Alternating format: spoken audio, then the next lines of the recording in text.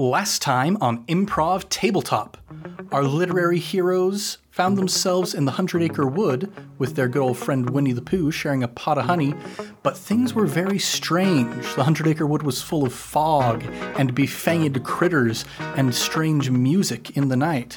They followed the music to the sandy pit where Tigger had formerly found himself during a previously foggy day, and there at the pit was the Phantom of the Opera digging into the side of the embankment. Moby Dick decided that he would go up and try and talk to this phantom, and they didn't talk. They had a conversation, but they were singing. And Moby Dick managed to trick the Phantom of the Opera into not realizing that he was a 52-foot-long sperm whale, and managed to get some information. On the other side of this door that they were uncovering was, to quote the Phantom, the King of Darkness, our ruler, the one who's been doing all these nasty things to the libraries. So, Moby Dick went back to converse with his friends, the Phantom went in ahead of them, and they all followed after by themselves, knees and fins knocking together. They confronted an imp who asked them to solve a riddle, and when they did, they brought the imp with them, this little gargoyle man.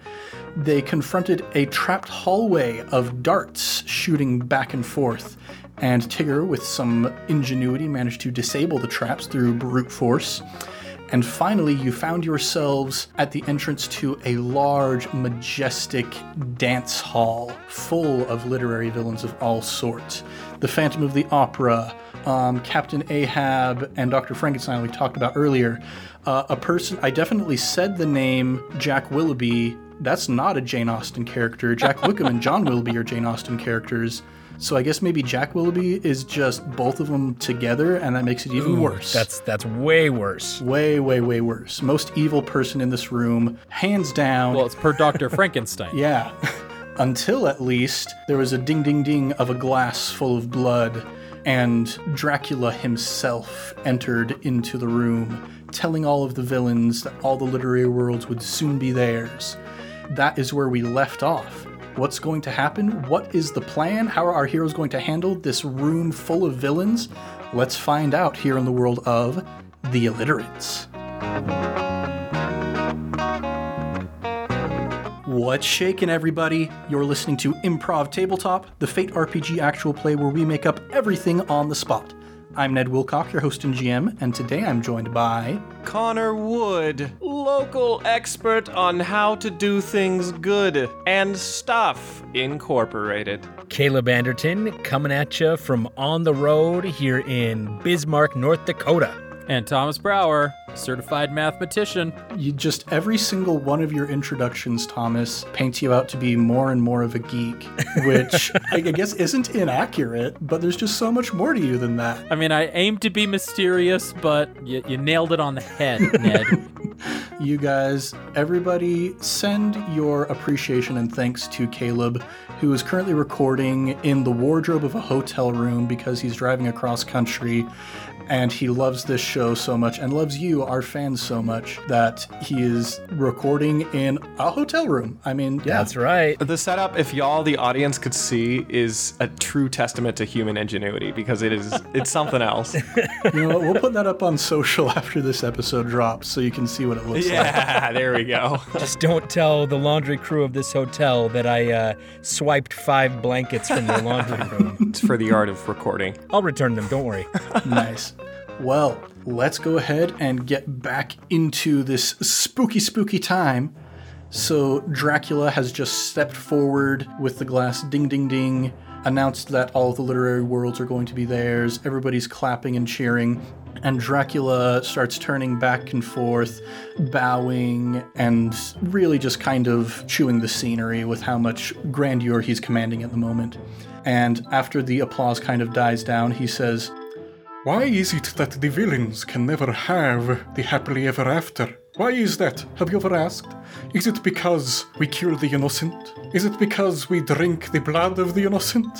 Should that stop us from getting our happily ever after?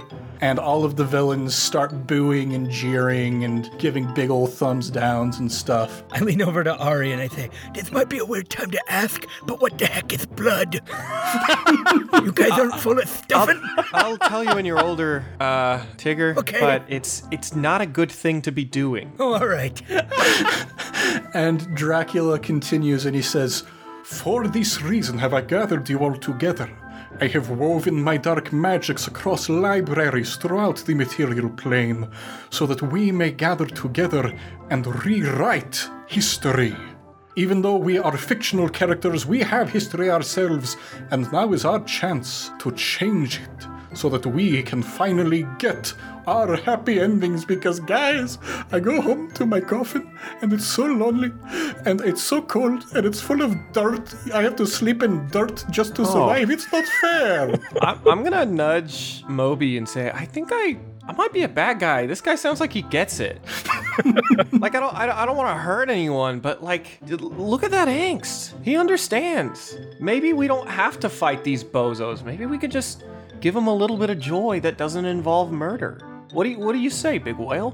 During this, you see my 52 feet, half of it's on the ground, trying to listen into this conversation and just, Well, here's one thing that I do know. Captain Ahab has tried to murder me countless times. But he is the only one in this room that has done anything harsh to me, and I can understand a little bit what it means to be a fish out of water, so to speak, and Mobe. I too feel my heart going out to them. I don't wish them to suffer tremendously or to be cast into the shadow necessarily, so I'm torn and conflicted as you, Ari. Upon listening to both of these speeches, Tigger's lip is quivering and some tears are dropping down his face, and he's just, "You guys, we gotta help him." And he's wiping the tears with his tail, like just dragging it across. He blows his nose into his tail. Yeah, but how do we do that without giving them fodder for more destruction? That's a really good point. That's where the tricks come in. That's the tricky part, is what I'm saying. What is Dracula and the other fellas up to? Are they still just monologuing? Yeah, Dracula at this point, he's been monologuing the entire time, just like very grandiose gestures and like clawing at his tunic and stuff, just pounding on his chest, making a big show of it.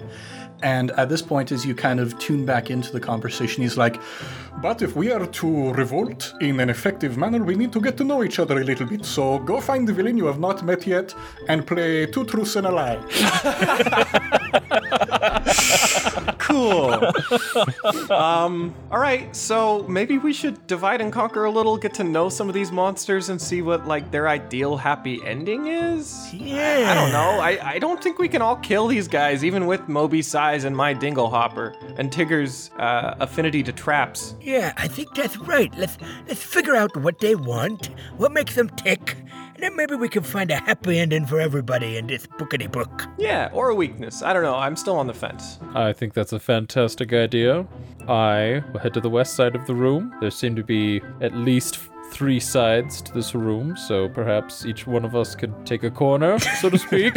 Nice. I will go towards the stage because I haven't met Dracula yet. All right, so you go walking forward with your giant whale-sized mask held out in front of you, and as you're approaching the big old platform that Dracula's on, he's stepping down, and as he moves, like, you can't see any sort of, like, upward and downward motion of his head or his shoulders as he steps. It's just this constant glide of motion. His legs are moving very, very Fosse-like to get in just this smooth move. And he's heading over towards the snack table and is starting to pass by you. Yeah, hi, Mr. Dracula. Hi. It's me. I am Fish Ghost. How are you this evening? We haven't met. Fish Ghost, I have not yet met you as you have said, but that is a terrifying and powerful name. Thank you. Thunder, thunder, lightning, lightning. Yeah, I like it. So, hey, I love that stuff you were saying about the happy ending. For you personally, what would that look like? I know this isn't quite 2 truths and a lie, but I want to get to the meatier questions to know my boss, you know? I have been cursed with undeath. I am not able to remove myself from this prison of my own mind and my own creation. I must survive upon the blood of the living, and it is, blood, it's not the best. It tastes like, if you've ever eaten iron supplements, it's kind of hard to get down. That's a bummer. And every so often, I think it might be really nice to be able to just pass on to the afterlife and maybe chill on a cloud for a little bit. I watch my bats fly off into the night. They fly through the clouds, and I think that must be incredibly comfortable. See, Dracula, I knew you were just a down-to-earth guy. That's good to know. I have this thing where I keep stealing people's things and I cannot stop, and I think it's a sickness. But anyway, it was nice to meet you. I'm gonna reconvene with my friends. I'll see you later. Yes, of course. We have hors d'oeuvres aplenty, as you can see. Do try the baklava and the spanakopita. I've been going crazy with Philo, though. I think I will. Lightning, lightning, thunder, thunder as he goes walking off. What a chill guy. Tigger, who have you been approaching? I'll make my way past the hors d'oeuvres and maybe pick up some baklava. And over there, I might meet a certain Captain Ahab that we have talked to before. Mm-hmm. And Captain Ahab is over there, and he's got a little cocktail shrimp glass. It's got the cocktail sauce in the center and shrimp all around the outside. And as he picks up each shrimp, he grabs a toothpick from the table, and he just kind of skewers the toothpick through the shrimp and laughs a couple times before dipping it in the cocktail sauce and eating it. Hello there. Mr. Captain Ahab, I haven't made your acquaintance. My name is the Masked Defender. What's yours? I be Captain Ahab. Ain't seen the likes of you around here before. That's right, kind of new in town. Just making people's acquaintances, being all villainy and whatnot, But I had a question for you.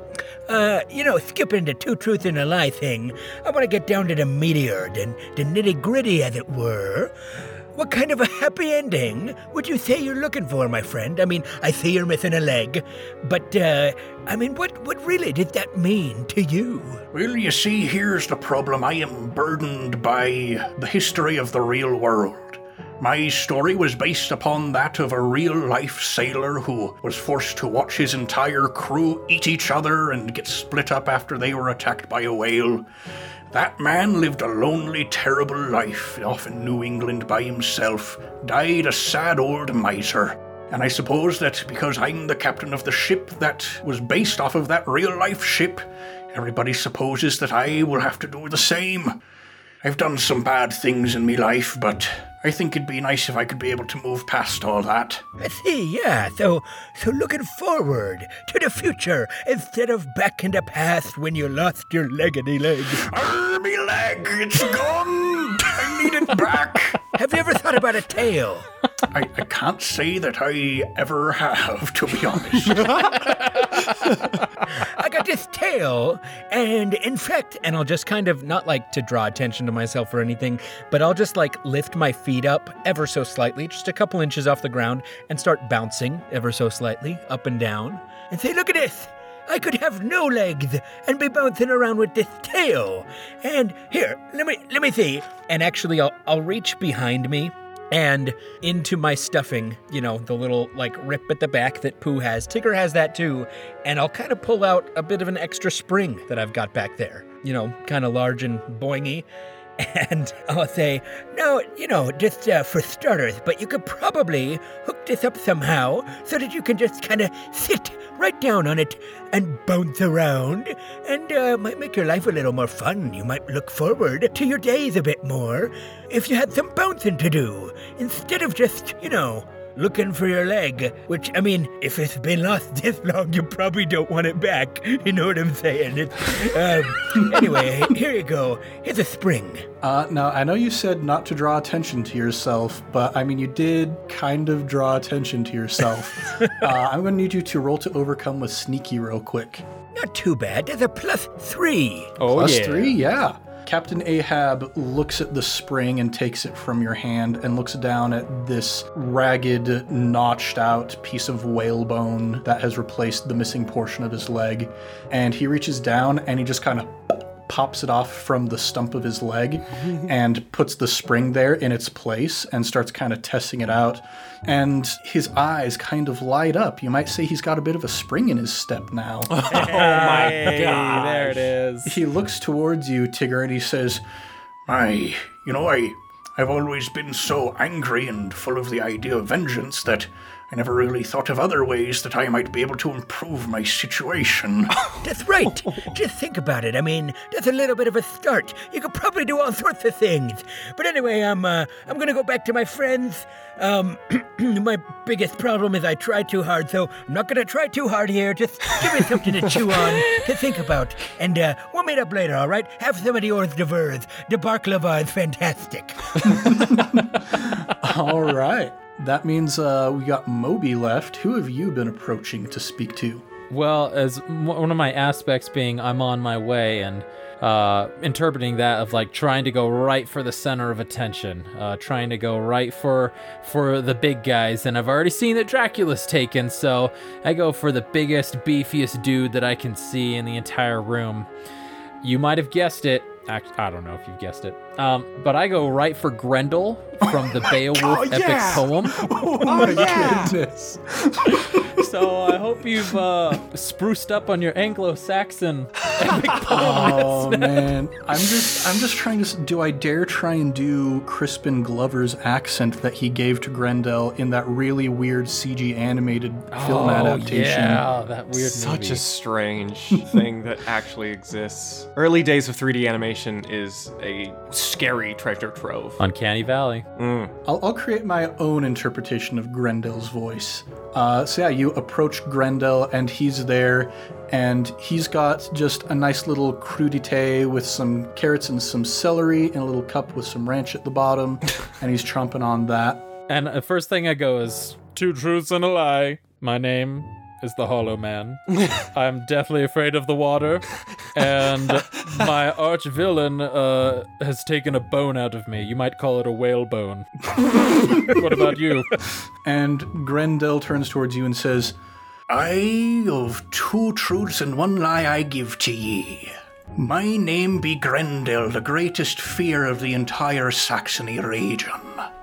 I been spawned from a great monster of terrible formlessness and horrible hatred what done have pillaged the countryside.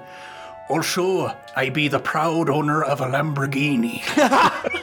Well, I hope the Lamborghini one is the truth, because you might have just made your mark on the world with that one. 'Tis unfortunate I have deceived thee, my friend. A Lamborghini I have not in my possession, but a terrible mother have I in spades. Oh, you're too good. You are too good at this game. Grendel, I'll level with you. I think we've all come here for the same exact reason, to understand how we all can get our own happy tale. What would be an ideal happy ending for you, Grendel? What are you looking for? Outside of your structure, outside of your arc, if you will, what are you really trying to find? Like, is it really a Lamborghini for you? I tell thee truthfully, prithee, lend thine ear closer to me. I bring down my massive head as I've been yelling down to him and he's been yelling up to me. I just bring it right next to his mouth. A monster's life, all full of turmoil is. Knights with swords be coming to attack ye just for the glory of it. Fair maidens be running away from ye just because they think you're gonna bite their heads off and chomp, chomp, chomp. It'd be very nice if I could just live out me life in a bit of peace and quiet, not have to worry about gallant knights upon noble steeds coming in being all like, oi, Grendel, Grendel, gonna kill ye and put your head on me wall so I can show it off to me bros and just so I can show it off to me bros and just try and prove that I've got the best sword in the entire region. And they try to mount your head on their Lamborghini to show it off to all of the town, huh? Aye, those Viking Lamborghinis, they be the scourge of the fjords.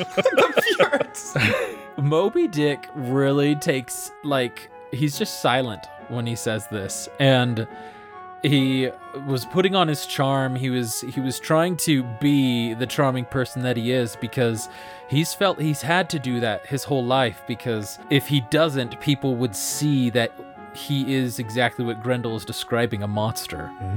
And so with Grendel saying that, it really touches him, and he really like almost like drops down the mask just in a moment of like reflection. And he really is just moved by what Grendel said. And Grendel looks up towards you and says, "Perhaps I ask ye the same question, the Hollow Man. What be your happy ending?"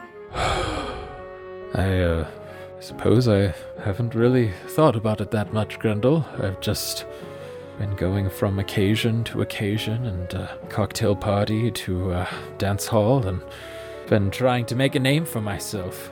Aye, ye chase the lights, and as soon as ye grasp the light, ye realize it's no substance to it. I don't think I've had truth resonate so much in my blubbery heart as what you just said there, Grendel. It is just a fabrication. It doesn't mean anything in the long run, because at the end of the day, you're just left with yourself. And my big, massive eyes are welling up with huge ocean tears. I'm gonna level with you. You're getting a bit too existential for me at the moment, so I'm gonna go talk to somebody else. Sorry. But you have a good time. Okay. Well, yes, you do. I'll come find you later, because we'll take a break from this, and then we'll come right back to this topic. Aye, yes, we'll recenter ourselves a little bit, and then we'll return together for the grand raiding of all of the people that done wronged us. Oh, yeah. And I wipe the massive tears with my massive flippers and fling them against the wall.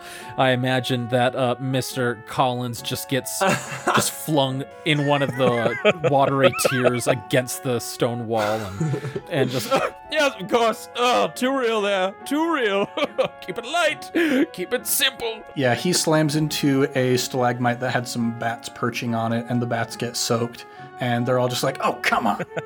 But yeah, now that you've all kind of had your chance to read the room a little bit, you all kind of gather back together, and you see Freakazoid has been over talking with Jack Willoughby, and he comes back to you guys, and he's like, I'm sorry, that guy's irredeemable. I don't think there's anything I can do with that man. Fair.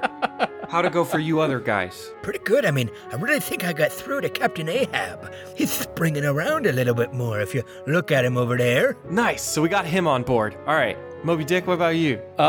Moby Dick is just kind of like standing there and is taking a little bit of the persona of Ari and is just like, everybody, like, what are we doing? You know, just from day to day. Like, I mean, Grendel really brought up some good points. He really leveled with me, and he even told me he was leveling with me, you know, and just really shared what was in his soul, and I could tell he was honest. I know he's a villain, but gosh dang it if he just didn't want that Lamborghini and wanted to just... I think we have to help these people. Maybe not the Willoughby character, but but some of these people just seem to have gotten the short end of the stick their whole life. I think so too. Well, I was talking with Dracula and he just wants to die, so... Oh, all right. Honestly, I think we could take care of that, and then maybe the rest of the folks would come along with us. You've got the stage presence. We've got the stage. Tigger, you've got that optimistic spunk that can put a spring in anyone's step, even stinky old Ahab. That's right. This is gonna be a walk in the park. And Freakazoid's a freak. Yeah, not to mention this dinglehopper, ting, made of silver. We're gonna murder Dracula because it's the happy ending he deserves, and then we're gonna find a place for these other guys. Yeah. And as you've been kind of coming to these conclusions, the little gargoyle looks up at all of you, and he's like, I'm starting to get the feeling that you guys don't think that you're, like, villains or monsters. Well, I mean, Like, when I first saw you guys, I was like, oh, giant whale, I mean, that's probably killed some people. What? Oh, mermaid, like, their whole shtick is that they lure people to their death. And a tiger, I mean, like, an incredible predator that kills people, has big, sharp teeth. Like, I saw you guys and I was like, oh, these guys are obviously villains. They belong here. Yeah. Well, it's funny you say that because I think I'm the only one who's actually consistently killed people because I'm a kleptomaniac, but it's usually unintentional. So it just goes to show you that beauty's in the eye of the beholder, and you can't judge a book by its characters. Anyway, we're gonna go kill Dracula. Hold up. Mr. Gargoyle Man, are you saying that we all have the potential inside of us to be heroes or to be villains? and it's just about the choices that we make and what we do with that. That's the real deciding factors. Now, you see, here's part of the core of the issues of conflict. When other people do things that you don't like, it's not a reflection of what they're doing per se, it's a reflection of what you're hoping that they're doing. You know, if you're at home and your partner gets home late and you just wish that they would be there for you, you get angry at them and you say, "You're always gone, why are you never here?" And that's not a reflection on what they're doing, that's a reflection on your need to have somebody there for you. Everybody could be a villain to somebody else, and everybody could be a hero to somebody else. Gargoyle guy, that is incredibly profound. This is really therapeutic. I read it in a book called Nonviolent Communication by Marshall P. Rosenberg. I really recommend it. Oh, cool. I can't read, but This is just layers upon layers here. It's just, I mean, part of me thinks we should start a book club or something, but that sounds really meta. Guys, we should have called this campaign the Book Club. oh man, come on. Well, it's because we're all illiterate. Yeah. Yeah, that's true. Canonically. Well, here's the thing.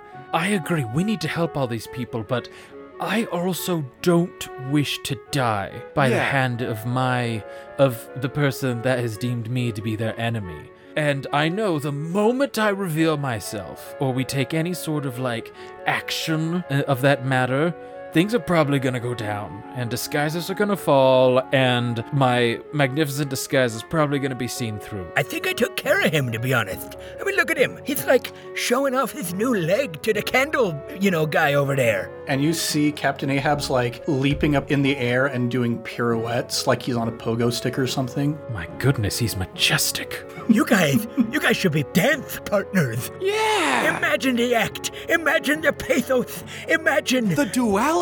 enemies become bestest buddies. Oh, it's gonna be life-changing! The last 10 minutes for Moby Dick have just been, it's been a 480. 180, 360, 480, and he's having a hard time keeping it together. And he's just he is not being careful to try and disguise himself anymore. He's just flippers to his head, my goodness, the possibilities, the future, the conflict, and he's just seeing a layer of another dimension of just life that wasn't there before to him. He was very two-dimensional, and now he feels like he's seeing 4 dimensions in front of him. Oh, big day for a big whale. Yeah, so as you guys are all kind of coming to this conclusion, you hear once more from up on the podium that little ding, ding, ding, ding, ding. And Dracula looks down at everybody and says, "Well, I'm glad we have had a chance to get to know each other a little better. I personally had a marvelous conversation with a gentleman whose name I am not going to speak." And he points down, and he's not pointing at Candlejack, he's pointing at Voldemort. And he says, "But now it is time to begin our attack upon the so-called heroes of these books that we have been spawned from. I mean, I guess we were written to be killers and monsters and torturers. So I suppose that's the only thing that I know to do, so who's ready to go and kill some people?" Yeah, we are, but first, can we have a little powwow with our leader? Hey guys, it's us, the new guys. We gotta talk with Dracula. Guys, it's now or never. I think we gotta kill Dracula and make a scene. Dracula?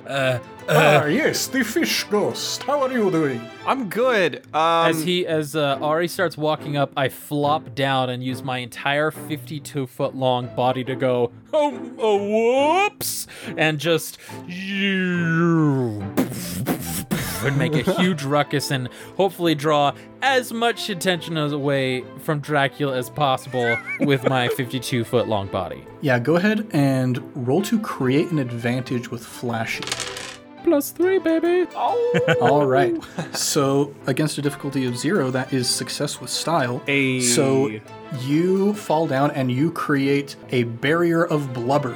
And that's what I'm going to call this aspect that you create, Barrier of Blubber. Yeah. And you get 2 free invokes on that aspect. However, in order to fall and really sell it, I had to drop my masquerade mask. We gotta act. You go talk to Dracula. You've got a good relationship with him.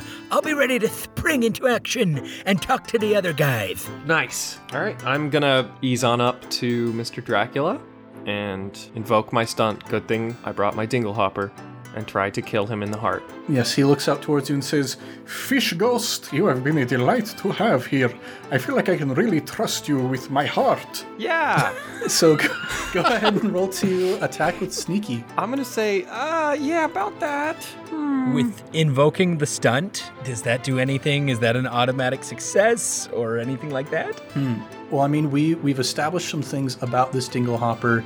It is made of silver. You've invoked the stunt along with your attack. So here's what I feel like there has to be at least some sort of roll with this. Right. So I'm going to say roll to attack with careful, just so that you can make sure Dracula knows that you're only killing him because you love him. Yeah. I think he's a really cool guy. That is going to be, careful's my +3 approach, so that's going to be a +4. Nice. So you reach forward and, Dracula trusted you with his heart, and into the heart goes the Dinglehopper, and he looks down at it in shock as he begins to dissolve into dust. I'm giving him a big thumbs up while he does that. Yeah, he looks up at your face, and with your successful roll, he recognizes in the last moment, his look turns from one of anguish and shock and anger to one of understanding and empathy and relief. And he says, Fish Ghost, you have done to me the greatest service that any have before. I've always been so scared of this moment, but at the hands of one who is so caring, I trust that my afterlife on that cloud up there shall be worth it. Go enjoy the clouds, buddy. Go enjoy the clouds. That's assuming he's going to the clouds, but Oh, yeah. as long as he believes that. yeah, he poofs into a swarm of ashy bats, and they go flying off in every which direction. At this time, I'd like to scoop up a little bug and whisper to him And say, hey, little fangity buggity guy, go get your friends and start chewing through the ceiling. I'm going to use that boost that we got to see if they could help shed some light down here to maybe help with us, once they do that in a few minutes. I'll send him off, and then I'll jump up to the stage. Yeah, so you got that boost, Nature's Red in Tooth and in Claw. We'll say that effect will come in later at some point when you need it. Sure. But you have taken it and make sure that the villains cannot use it. Hey. But yeah, so while this has all been going on, the death of Dracula and the convincing of the insects and whatnot, Moby Dick, your mask falls off, and everybody looks and sees that you're a whale, and there's a gasp of shock. And you see that Jack Willoughby, he puts his hand up to his forehead and pulls out a handkerchief and has a case of the vapors and passes out on the floor. Yeah, he does. And Dr. Frankenstein nudges Captain Ahab in the ribs and says, "There he is, Captain. Now's our chance. We can get him while he's down." And Captain Ahab looks towards Moby Dick lying there on the ground. I look back. And he puts a hand out in front of Dr. Frankenstein, and he says, Now, Victor. I think I've been looking at things all wrong. All I've seen was a massive bulk of blubber and scar tissue, when what I could have been seeing was a dancer. I stare back at Captain Ahab and I go, I too have been seeing our relationship in a terrible negative light when I could have been seeing not just magnificent statistician and captain and someone who puts others before himself, but a partner in everything that I do, and with those majestic leaps, I think you and I could really go places, Abby. and he goes up to the Phantom of the Opera and he says, You know what people are going crazy for? Musical adaptations. I think it's time we had a Moby Dick musical. And the Phantom just instantly pulls out some sheet paper and starts scribbling on it. And at this point, all of the other villains are like, what's going on here? What on earth is happening? This is weird. This is not how this was supposed to go. And this is when I spring up to the stage. Yeah, so Tigger, you put yourself up on that big platform there. What is Tigger's plan here? I'm just gonna start talking to him. Listen, all you villainy guys here in this room. We went around. We talked to you. And I take off my mask and I say, We had a good talk with many of you, and many of you might call us up here the heroes. And everybody gasp as they see that you are, in fact, the quote-unquote heroes of these books. But all of a sudden, so many of the people here are like, but wait, what is a hero and what is a villain? But wait, before you do your dastardly deeds, I want to tell you that we had a really good talk, and we discovered that each one of us, inside of us, has the potential to be a villain or a hero. Look at me, I'm a tiger for Pete's sake, a tigger. We're known for being vicious killers sometimes, but that's not what I choose to do. Ari over there is drowning people and taking their stuff, but she's under reform. I do that, yeah. Moby Dick down there might have killed a few sailors in his attempts to escape Ahab, but he's changing. He doesn't want that anymore. He wants to be a dancer, and Ahab's joining him. The Phantom of the Opera's writing the music. People, we're all figuring out we can be the heroes if you follow your dreams. And that was very eloquent just on the part of Caleb Anderton, the actor. Yes, it was. Connor and Ari are both clapping. Yeah, and Moby Dick tried to find ways to contribute. Well, rather, Thomas did, and he just couldn't because it was already perfect. So here's what I'm going to say. Tigger's going to need to roll to overcome with flashy, but because you, Caleb, gave such a good speech, I'm going to give you a free invoke. Yeah. Get it, Tigger. Get it. All right, I don't think I dare re-roll that, but I will invoke another aspect that I have that I used before, which is the glass is always 100% glass. Yes, I was hoping you would. And once again, just looking at a situation for what it is and the obvious stuff that's right in front of you that sometimes we overlook. Whether the glass is half full or half empty, it's still made of glass. And that's kind of what I'm trying to get these villains to realize. And I'm going to add another +2 to that, bringing my roll to a +8. Woo! That's a Legendary! big roll. Legendary indeed. So you, just from the sincerity of your stuffing-filled heart, call out and touch the hearts of all of these people who have been maligned, who have done some bad things. And the little gargoyle, as everybody is starting to kind of tear up and is feeling very emotional, he looks around everybody and says, There are some people who say that you should live your life with no regrets. But I think having regrets is how you know that you're a better person now than you were when you did the thing that you regret. We've all done horrible things in our lives, sometimes without even knowing it or without meaning it, but we know that we can do better. And the gargoyle looks around and sees everybody staring at him and gets very uncomfortable and flies off. For a second, I thought he was gonna transform into a librarian or something like that. Could we let those bugs have chewed through the ceiling by now and make a big old gaping hole above us with light pouring through? Yeah. There's a cascade of sand and rocks and dirt, but they've chewed it in such a way that it all goes off to the sides of the ballroom here, and light comes shining down in brilliant shafts from above, and there are birds up there, and they're singing, and it's wonderful and beautiful, and all of the villains look around at each other, and they all just kind of shrug, and they're like, I thought my life was gonna go one way, but maybe it can go another way. Yeah, like I always say, don't judge a book if you can't read. Wise words, Aaron. Wise words. On that note, I think we're going to cut into some epilogues here. Yeah! Let's start with Ari. You were the one who at the beginning of the story was kind of going through the most conflict and the most angst and whatnot. What do you think happens to Ari after this life-changing situation? Well, I think Ari realizes that she needs to get some very real help. And she begins by humbling herself and just kind of talking to her papa a little bit and apologizing for all of those dead men that now litter her sea and her conscience. But I think she eventually starts to find an outlet in abstract art.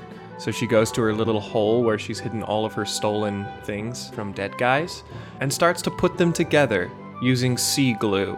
And she just really starts to feel fulfilled. And like, she's not a bad gal. She's not a good gal. She's just a gal. And she's discovering herself. Then moving on to Moby Dick, you were in a position where you were trying to discover yourself at the beginning of this story. Yes. What do you think Moby Dick has discovered about himself after this? Well, I think Moby Dick has discovered that he can just be himself. He doesn't always have to put on a show. Doesn't always have to be the center of attention to draw away from the fact that he is a giant 52-foot sperm whale trying to live in just today's society. But with that, he does still like to put on a show from time to time, but only when the moment feels right. And so I'd like to think that him and AB teamed up, and they turned Abe's ship to a like cruise ship for like some dinner cruises and like maybe even some like private events around like a harbor. And with Abe jumping, bouncing around with his majestic twirls, and me out in the ocean there, put on like this Cirque du Soleil / like Rodgers and Hammerstein like act. Oh, man. What an epic combo. And just really like make it our own. And maybe like Dr. Frankenstein is there too, like helping us out with as like a tech person, and just like enhancing the ship to maybe it just like slowly is like Frankenstein does, just like random other ship parts get added onto it to where it's like the core ship is just like a little piece of this huge long vessel that is just been tied together, and you know, just really enjoying life and going a little bit deeper than 5 feet in the ocean. You know what I mean? That's right. And when you feel like you need to blow off some steam, you can go check out Ari's art installations on one of those adjoining ships. Absolutely. Look at this stuff. Isn't it neat? That's like a getaway experience we offer from the cruise. So, you know, Ari gets a little kickback from it. Yeah. And then finally, Tigger, you're kind of unique in that Tigger wasn't really looking for anything at the beginning of this adventure, but what did Tigger find along the way? Tigger definitely found some friends outside at 100 Acres and found a way to bring a lot of people to realize, including himself, that we all can be the heroes if we want to be. And he took that Grendel guy, that big old Grendel guy who just wanted to be alone, and he brought him far, far away to a place far away into 100 Acres where nobody can find him, and he can finally have some peace and quiet. And a Lambo. And a sweet, sweet Lambo. So you end up back in your appropriate locations that are now a little bit different than they were before. Some stories tend to be rewritten, or sometimes maybe a prequel adaptation that changes how you view the story. But in the end, you guys are all off in your own separate ways, being watched over from a cloud far, far up in the sky, a dark thundercloud with lightning crackling down from it, as Dracula sips on a nice little mimosa and gives a smile, and he lowers his sunglasses and turns towards the camera and winks. And iris wipe. And that is going to end today's episode. Oh, man. Awesome. Man, so just to maybe part the curtain a little bit for our listening audience, I've been talking with these guys about how surreal it is that, you know, you guys, being the listeners, you experience cliffhangers in this show, but how uniquely weird it is, since we're improvising this entire thing, that we, as the creators of the story, also experience cliffhangers. Yeah. It's been like 2 weeks since we recorded the last episode of this, and none of us have had any idea how this is going to turn out, and it turned out in a very different way than I think any of us were expecting. 100%. Yep. I was like, all right, we're gonna all just gotta get rid of all these fools. And I thought it was just gonna be big old Fight Club, Yeah. but we got some friends. Yeah. We made some friends. yeah, I feel like Thomas learned something from this session. So does Connor. That was full-on therapeutic. Well, I'm glad that we could all experience this together, and I'm glad that all of you could join us here in the world of the Illiterates. And just thanks so much for listening to Improv Tabletop, and we'll be back next month with more adventures in a brand new setting. If you want more, go ahead and subscribe, maybe even give us a review. We would be just as happy as I legitimately feel right now, and as tender and as touched, if you would go ahead and give us a positive review on the podcatcher of your choice. We're also all over social media at Improv Tabletop. If you'd like to suggest either a setting for us to play in or an aspect for one of our characters to use, you can tweet about us, you can comment on one of our Instagram or Facebook or TikTok posts using hashtag ImpTabSetting or hashtag ImpTabAspect. Let's do a round of plugs. I mentioned earlier a book called Nonviolent Communication by Marshall Rosenberg, and it is a very good book. I really enjoy it. The cover makes it look like it's super like weird and hippy-dippy, but it's genuinely very good. A great way to look at how you treat other people. But aside from that, I would like to plug telling your friends that you love them. There's so much more to love than just the romantic love that gets so much press in the movies and the books and all that stuff. But there's so many people who bring a lot of joy and a lot of meaning to our lives who often don't get recognized very much. So, Connor, Caleb, Thomas, I love you guys. I'm glad that you're working on this project with me. I love you guys. Love you too, Ned. Yeah, love you all. You guys too. Yeah, all of our fans out there, all of our other cast members. I could name so many other people who I want to say I love you to.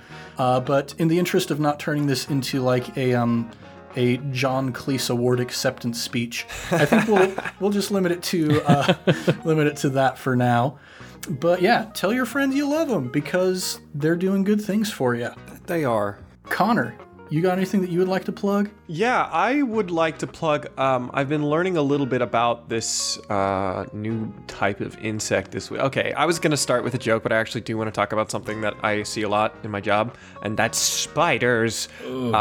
Georgia, a few years back, somewhere in some port in Florida, there came a spider called the Joro spider, which is a golden orb weaver. They're very big, they're very resilient. They have some of the strongest webbing in the world, and they are all over Georgia, and every single summer we're seeing essentially the population just like shoot up, borderline doubling each year. All of that to say, if you see one, that's a spider, and that's it. Spiders are us. Coming to a spider near you. Don't forget to hit the spider bake sale. Made by spiders, for spiders, of spiders. I will look forward to that big sale. Yep. Oh, man. Caleb, you got anything you'd like to plug? Just like to plug the book The Four Loves by C.S. Lewis. If you've never heard of that, give it a read. There is more than one type of love, as we discussed here, and C.S. Lewis kind of takes a deep dive into what those four types are. And I feel like it's just good to know. But wanted to bring back some performance artwork into the podcast, actually. It's been a while. With me, traveling across the country right now, currently in Bismarck, North Dakota.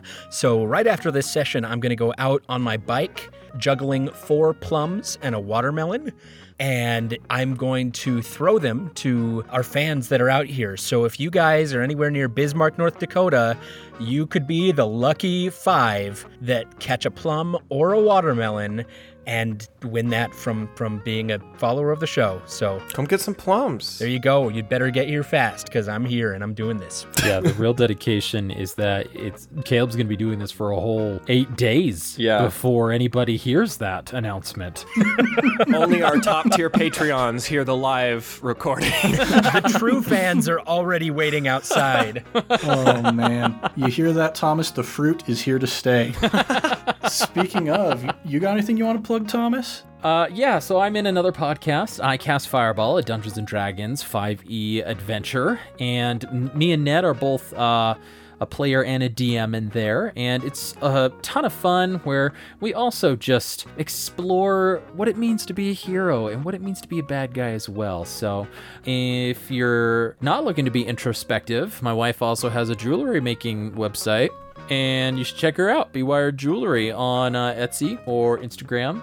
And I just want to plug Brandon Sanderson, just because he's amazing, and he is a big ray of sunlight in this dark and dreary world, and go unplug and read a good book of his. Yeah, I want to throw my hat in there as well. Brandon Sanderson, incredible author. Me too. Yep, big fan. And I feel like we have to do a Mistborn campaign at some point for Improv Tabletop. Oh, yes! I think we are legally required to do so. Oh, man! Just have to check the IP licenses. Well, we'll get that all figured out, but before we get to that, though, just thanks so much, everybody, for joining us here in the world of the illiterates. I'm Ned Wilcock, your host and GM, and I've been joined by... Connor Wood, Itsy Bitsy Spider. Caleb Anderton, your traveling watermelon. Thomas Brower, full of blubber. And in a very tender and heartfelt way, much love and stuff, everybody. We'll catch you next week on Improv Tabletop.